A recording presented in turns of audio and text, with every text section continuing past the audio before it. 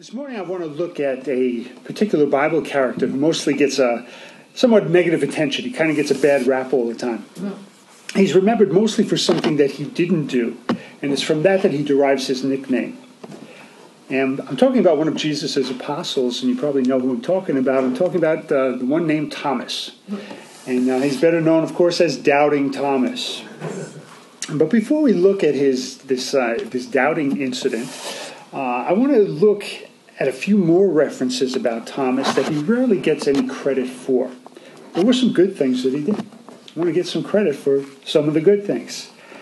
In the process of looking at these things, I think that there's some valuable lessons that we can take and we can learn from them that are pertinent to our own lives today. First of all, let's just talk about some context about Thomas. Thomas in Aramaic means the twin. Okay, the twin. In fact, his Greek name, which we sometimes see in the scriptures, Didymus, right? You've seen that in the scriptures. That also means the twin. So because of this, many scholars think that it's really his nickname, being one of a set of twins, and that's who he was. The only place in the gospel where Thomas is mentioned is in the Gospels. The only place in the whole Bible is in the Gospels themselves. And in particularly, he's prominently mentioned only in the Gospel of John. Now, there's also, you may have heard, a so-called Gnostic Gospel of Thomas. You probably heard that. It always resurfaces around this time of year, around Easter time.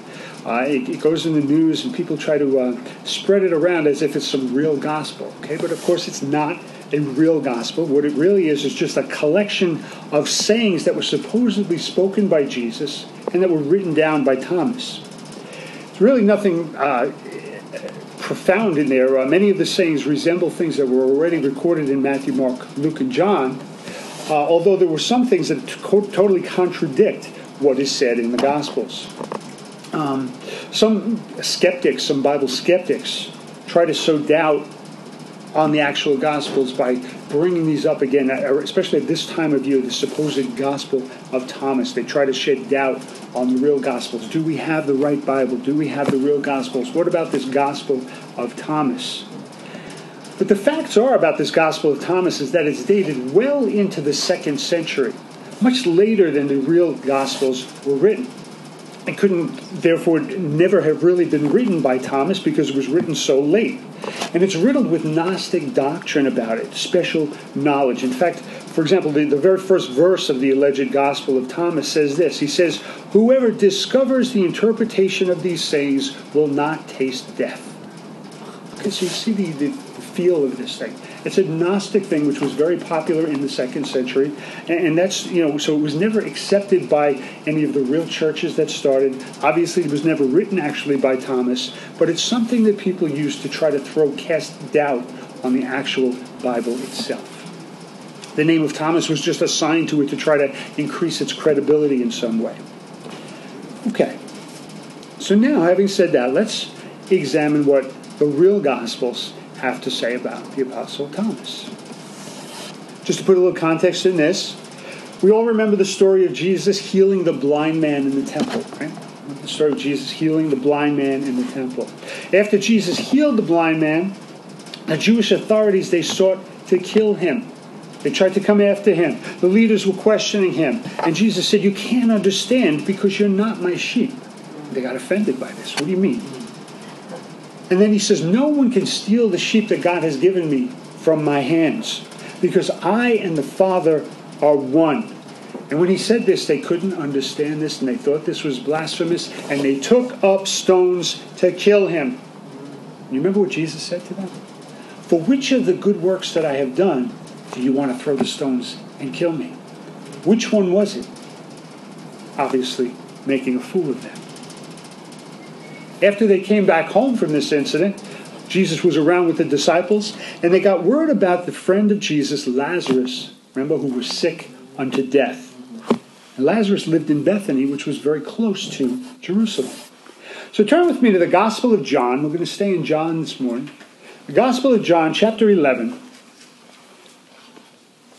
And we'll start in verse 7. John's Gospel, chapter 11, and we're starting in verse 7.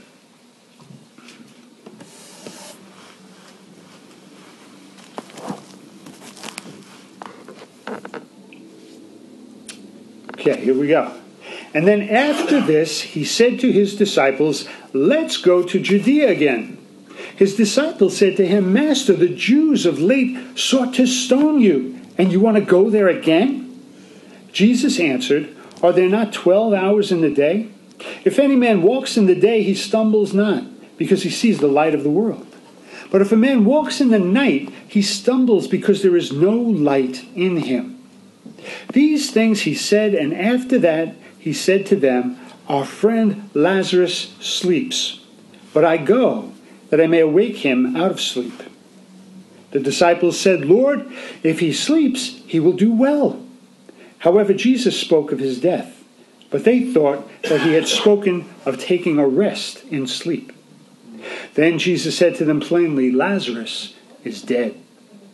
And I'm glad for your sakes that I was not there, to the intent that you may believe. Nevertheless, let us go to him. Then Thomas, which is called Didymus, said to his fellow disciples, let us also go, that we may die with him. Let's stop right there. Talking about Thomas today, right? Talking about Thomas, and here's a good example of Thomas. Jesus said, let's go back to Judea. The disciples, oh my God, what are you kidding me? We just barely escaped out with our lives. They were going to kill you, and now you want to go back there? What are you talking about? They were expressing their concern. Don't be foolish. Don't you know they're trying to kill you? They just tried to stone you for blasphemy. Jesus said, I and the Father are one. Blasphemy. They wanted to kill him. They wanted to stone him. It would be suicidal to go back now. Why make things any easier for them? Let's just stay away. Isn't that what you would have said? Probably. Yep. I think so. Look what Jesus says in verse 9. Are there not 12 hours in a day? If any man walks in the day, he stumbles not because he sees the light of the world. But if a man walks in the night, he stumbles because there's no light in him. What do we think Jesus is talking about here? Is this a parable? Could be. It could be a parable. You know, maybe they won't try to harm me when there's crowds of people around. Don't worry, I can see what I'm doing. I'm confident that God will protect me because I have a mission. Amen. What's my mission? To raise up Lazarus in this case. I'm only in danger when I'm alone or at night when they can come in secret. Symbolizing spiritual darkness, perhaps. Maybe he was just focused on the task. He ignored their warning. Let's go now while it's still light out. Maybe that's all he's saying. Or maybe he means something symbolic by it. It doesn't go on to explain what he meant here. But in verse 11 we see his heart. We see he's trying to be very gentle, as if he's talking to little children. We see the compassionate heart of the Father. He said to them, our friend Lazarus sleeps, but I go that I may wake him out of sleep. Being very gentle with them. They didn't understand. Oh, if he's sleeping, then that's a good thing, right? It's a good thing. But then Jesus had to tell them very plainly, Lazarus is dead. He was forced to be blunt at that point. And for your sake, he said, I'm glad that I wasn't there. I'm sure they didn't know what he was talking about here either. He was alluding to the plan of resurrecting his friend, right? Had he been there, Lazarus wouldn't have even died at all. But now, this is a way that people could see an incredible miracle to increase their faith in God. Even though he was dead, we're still going there. Now look at verse 16 again. Then Thomas, which is called Didymus, the twin, right, said to his fellow disciples, let's also go with him, that we may die with him. Now, although this is very pessimistic, it does seem that Thomas was stirred up here with some courage. Again, albeit pessimistic courage, but he was stirred up with some courage. He shows leadership here. He shows an inspiration to the other disciples. None of the other ones stood up and said, let's go with Jesus, let's take care of this. Only he stood up and he said, okay, I'm strong with Jesus. I'm going to go. I'm showing my dedication. I'm also showing some courage. Let's go, guys. Let's go with Jesus. Even though there's danger here, let's go and follow him. That was Thomas. That was Thomas. How can we apply something like this to our lives? How can we take this story, apply it to what we do? How many times are we faced with an uncomfortable or maybe even a dangerous choice because we follow the Lord? It happens to us, doesn't it? We're faced with uncomfortable, maybe even sometimes dangerous choices because we choose to follow our God. Stand up for what is right. Act like the one with the highest moral standards. How many times has that gotten you in trouble? How many friends have you lost with that one? Stand alone when everyone else thinks you're wrong. Stand alone when everyone else thinks you're crazy. Just like Thomas in our story here, we need to be courageous and follow where the Holy Spirit leads, even if we really don't know what the outcome is going to be. So yes, Thomas could be courageous, but he could also be someone who was honestly seeking answers. So we're going to see in our next scripture here. Go forward to John chapter 14 now. John 14.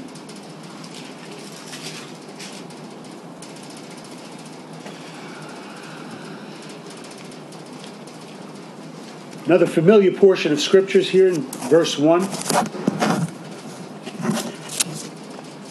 Familiar portion of scripture to most of us. Let not your heart be troubled. You believe in God, so believe also in me. In my Father's house are many mansions. If it were not so, I would have told you.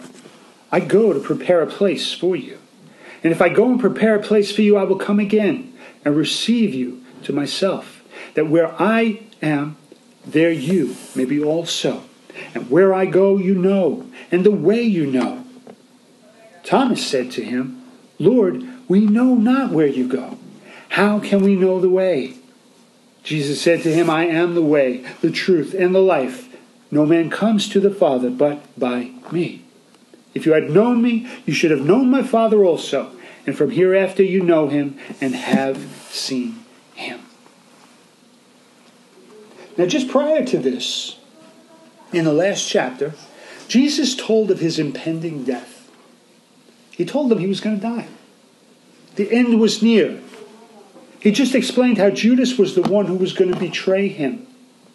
But look how he opens up this verse. Let not your heart be troubled. You believe in God, believe in me. Words of comfort from the Lord. It's good that you believe in God, but now put your trust also in me. And in verse 2 and 3, he subsequently gives an allusion to heaven and to Christ going there. It's one of the relatively few pictures of heaven that we actually see in scriptures. It's spacious. It's secure. There's many mansions. There's places for you to go. It gives us this feeling of security, spaciousness. Building again on that image of comfort. Let not your heart be troubled. Would I have told you this? In other words, you think I'm lying to you? You know I'm not going to lie to you. Again, trust in me. Verse 3 is referring to the end times when the Lord will return and you will be with me. You will have this comfort. Verse 4, where I go you know, and the way you know. And then here's Thomas again in verse 5. Thomas said to him, Lord, we don't know where you're going. How can we know the way?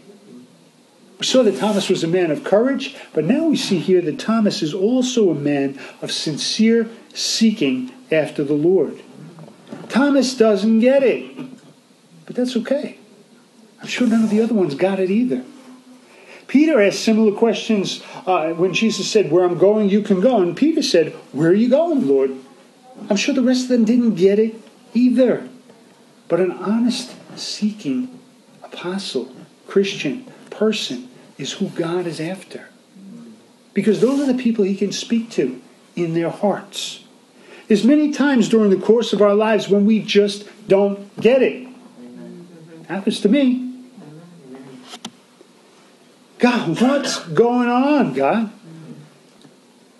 We know many times that God's ways are different than our ways. He does things the way he sees fit. Still, God wants us to know him and to learn of him. He's never going to turn aside an honest seeker, someone who wants to know. And that's exactly how we grow spiritually. Ask him questions. That's fine. I'm sure again, like I said, the other apostles didn't get it either, but Thomas wanted to know. He wanted to learn. He brought it up before the Lord. He was more than just a doubter. And then Jesus gives him the answer in verse 6. I am the way, the truth, the life. No one comes to the Father but by me. We just discussed this recently, I think a few weeks ago, the exclusivity of this answer from Jesus. Not one way among many, but the way to God. But notice here that he does not scold Thomas. It's okay to ask, but do so honestly. It's okay to ask.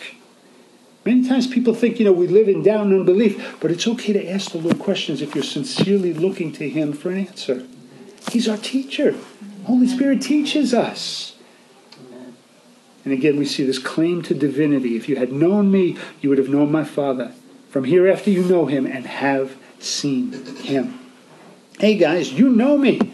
So now you know the Father because we are one. Now let's move forward. John chapter 20. Probably the most famous verse about Thomas. John chapter 20. 20. John chapter 20.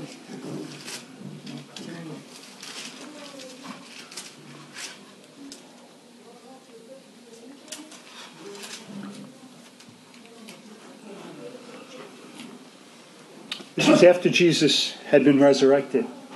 And the women, if you remember, the women had come back and spoken to the apostles and said, we saw the risen Christ. We've seen him. He's alive. What did the apostles say? Remember? What are they, crazy? What are they, crazy? They're out of their minds. We saw him get killed. Remember? All right. Let's look in verse 19. Chapter 20, verse 19. And that same day at evening, being the first day of the week, when the doors were shut, where the disciples were assembled for fear of the Jews, came Jesus and stood in the midst and said to them, peace be unto you. And when he had so said, he showed to them his hands and his side. Then were the disciples glad when they saw the Lord.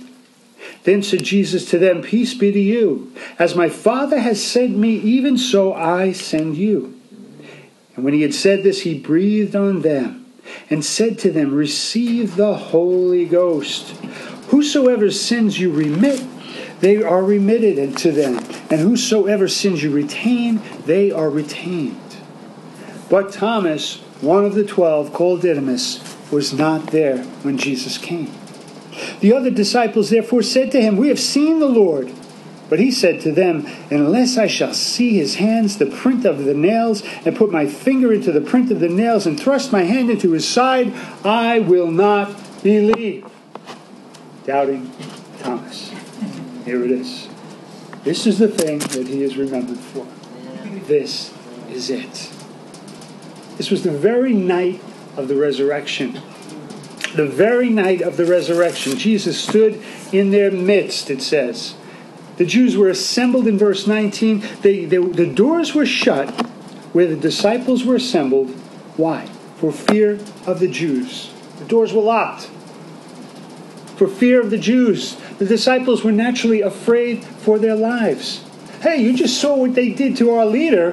What do you think they're going to do to us? Of course they were afraid. Look what they did to him. And now Jesus shows up and tries to calm their fears. He says, peace be unto you. Peace be unto you. Naturally, they were afraid. This was also a very common Hebrew greeting, kind of like the hippies in the 60s. Peace, This was a very common greeting. Peace be unto you.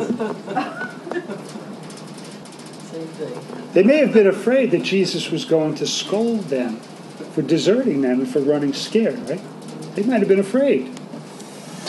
But they were also afraid of the Jews. In verse 20, he proves to them who he is. How? By physical evidence. Look at my hands. Look at my side.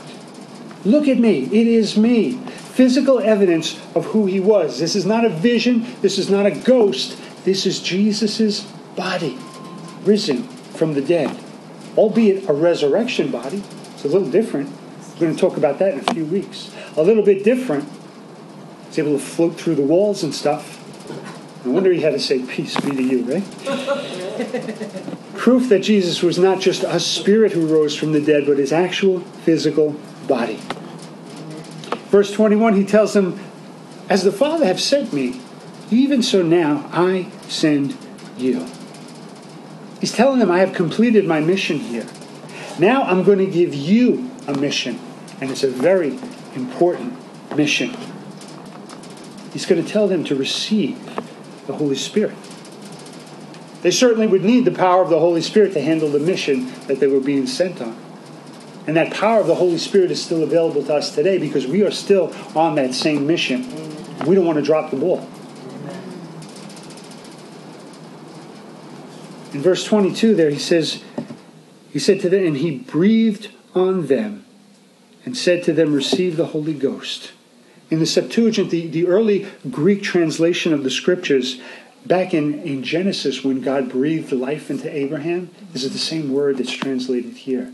As he breathed life into Adam, breathed life into Adam, he's also breathing the Holy Spirit into them, breathing new life into the people. Like when we receive the Holy Spirit, they needed the power of the Holy Spirit, and so do we. Verse 23, whosoever sins you remit, you have remitted to them, and whoever sins you retain, they are retained. I struggled with this, and this was a very difficult passage. And as I was researching it, there was a lot of confusion about this passage. It was very difficult to understand. How could the disciples forgive sins? And the best answer that I probably found had to do with this. And it said that what they're really doing is giving an assurance of the forgiveness of sins by God. In other words, they're standing in God's place and saying, if you have asked for forgiveness for your sins, yes, it's true. God has forgiven you. Amen. It's an assurance that they're giving. Not that they themselves are giving the forgiveness, as it seems to be saying here. But now look in verse 24. And here's Thomas again. Thomas, one of the 12, Thomas was not with them when Jesus came. We're not told where Thomas was. We don't know why he left. Where did he go? We don't know. They were all locked up in the room. They were afraid for the Jews. Where did he go? We don't know. It doesn't tell us. But that's okay. That's okay. He said to them, except I see his hands, the print of the nails, and put my finger into the nails, and thrust my hand into his side, I will not believe. In Greek, this is very strong language. I will not believe. Sounds like he was being stubborn, right? But it also sounds like he's being very cautious. And that's not always a bad thing, especially when it comes to matters of such importance. We don't want to be fooled either. In spiritual matters, things about God, people come and they might try to teach you something. You don't want to be fooled. Being suspicious is not always a bad idea. But look at what he's doing here. He's limiting himself to any type of evidence other than that which he actually saw himself. And that's dangerous. That's not something that he or anyone else should really do, or would normally do. Think about this example. I know who my parents are. Now, I don't know about you, but I don't exactly remember seeing them when I was being born. Right? So how do I know who my parents are? Because they told me so? Right? I mean, if I wanted to, I can go and look back in the medical records and the hospital records. I could find out. Right? And get some documents. Later on, other relatives, they knew this is your parents, this is your parents, this is you, this is your parents. Other people also said it. But I didn't see it when I was coming out. I don't know that these were my parents. These days you can even do tests, right? DNA tests and other tests. You can find out who your parents are. If I wanted to do all that, I could do it. But what are we looking at here? We're looking at the trustworthiness of the people who told me, right? We're looking at, are they in a position to tell the truth? What would they benefit from by lying? I mean, am I that great that somebody's going to want me instead of somebody else? No. This is your parents. Are they in a position to be trustworthy? Do they have any reason to lie about it? Would they gain any benefit from lying? I could look at the documents and the evidence. I can hear the evidence from other people, other relatives. Now look what happened here. We stopped in verse 25. Let's look at verse 26. 26. And after 8 days, again, his disciples were within, and Thomas was with them. Then Jesus came, the doors being shut, and stood in the midst, and said, Peace be unto you.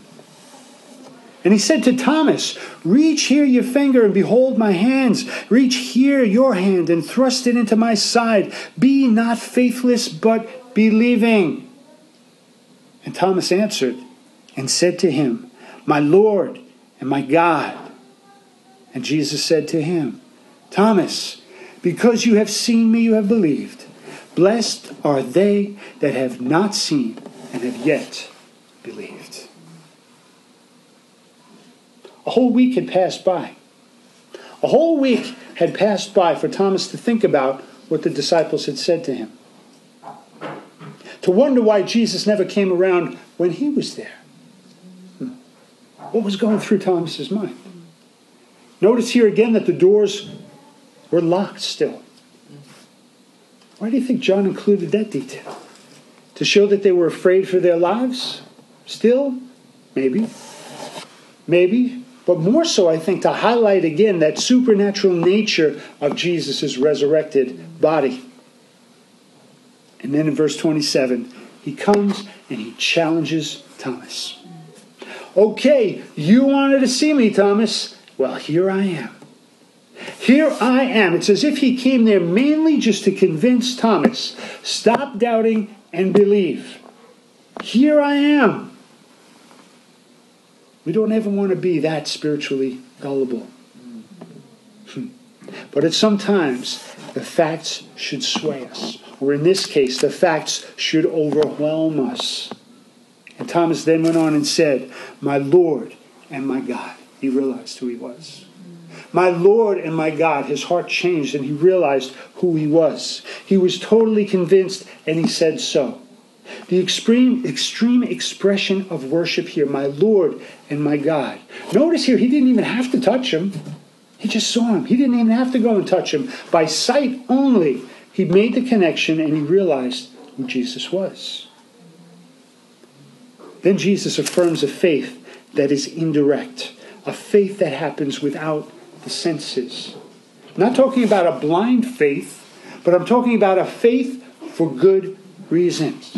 Faith coupled with reason. Thomas wanted physical proof, but he needs to realize, like we said before, that there's many different types of proof. It's not always possible for us to witness something firsthand. There are other people that are eyewitnesses, and their testimony can be valuable proof if they prove to be reliable. Again, are they able to know? Do they have an ulterior motive to lie? Are they of good character? We don't necessarily have to see something ourselves for something to be true and believable. We see that Thomas was a devoted and courageous follower of Jesus. When all the disciples were afraid to go back to Jerusalem and see Lazarus, what did Thomas do? It was Thomas who aligned himself with Jesus. Even though he was pessimistic and he thought that he would end up being killed, he devoted himself to Jesus, and he was courageous enough to stand up when the others didn't even do it. Thomas. We find out that he's a man of honest seeking. It's okay to ask the Lord questions. Thomas wanted to know where Jesus was going and how to get there. He wasn't provoking Jesus. He wasn't trying to question his authority. It was an honest question from a seeking heart. And God wants that. He wants us to care enough to seek him out, doesn't he? He doesn't expect us to ride on the coattails of someone else's feet, but to find out for ourselves. Then we see the famous doubting Thomas, the man who refused to accept the testimony of others who had seen the risen Jesus. But the doubting Thomas turned into the faithful, believing Thomas. And that's the good news. Wouldn't that be great to be said of all of us? You were doubting, but now you're the faithful and the believing. He came to realize that there's things that can be true even if you don't witness them yourself.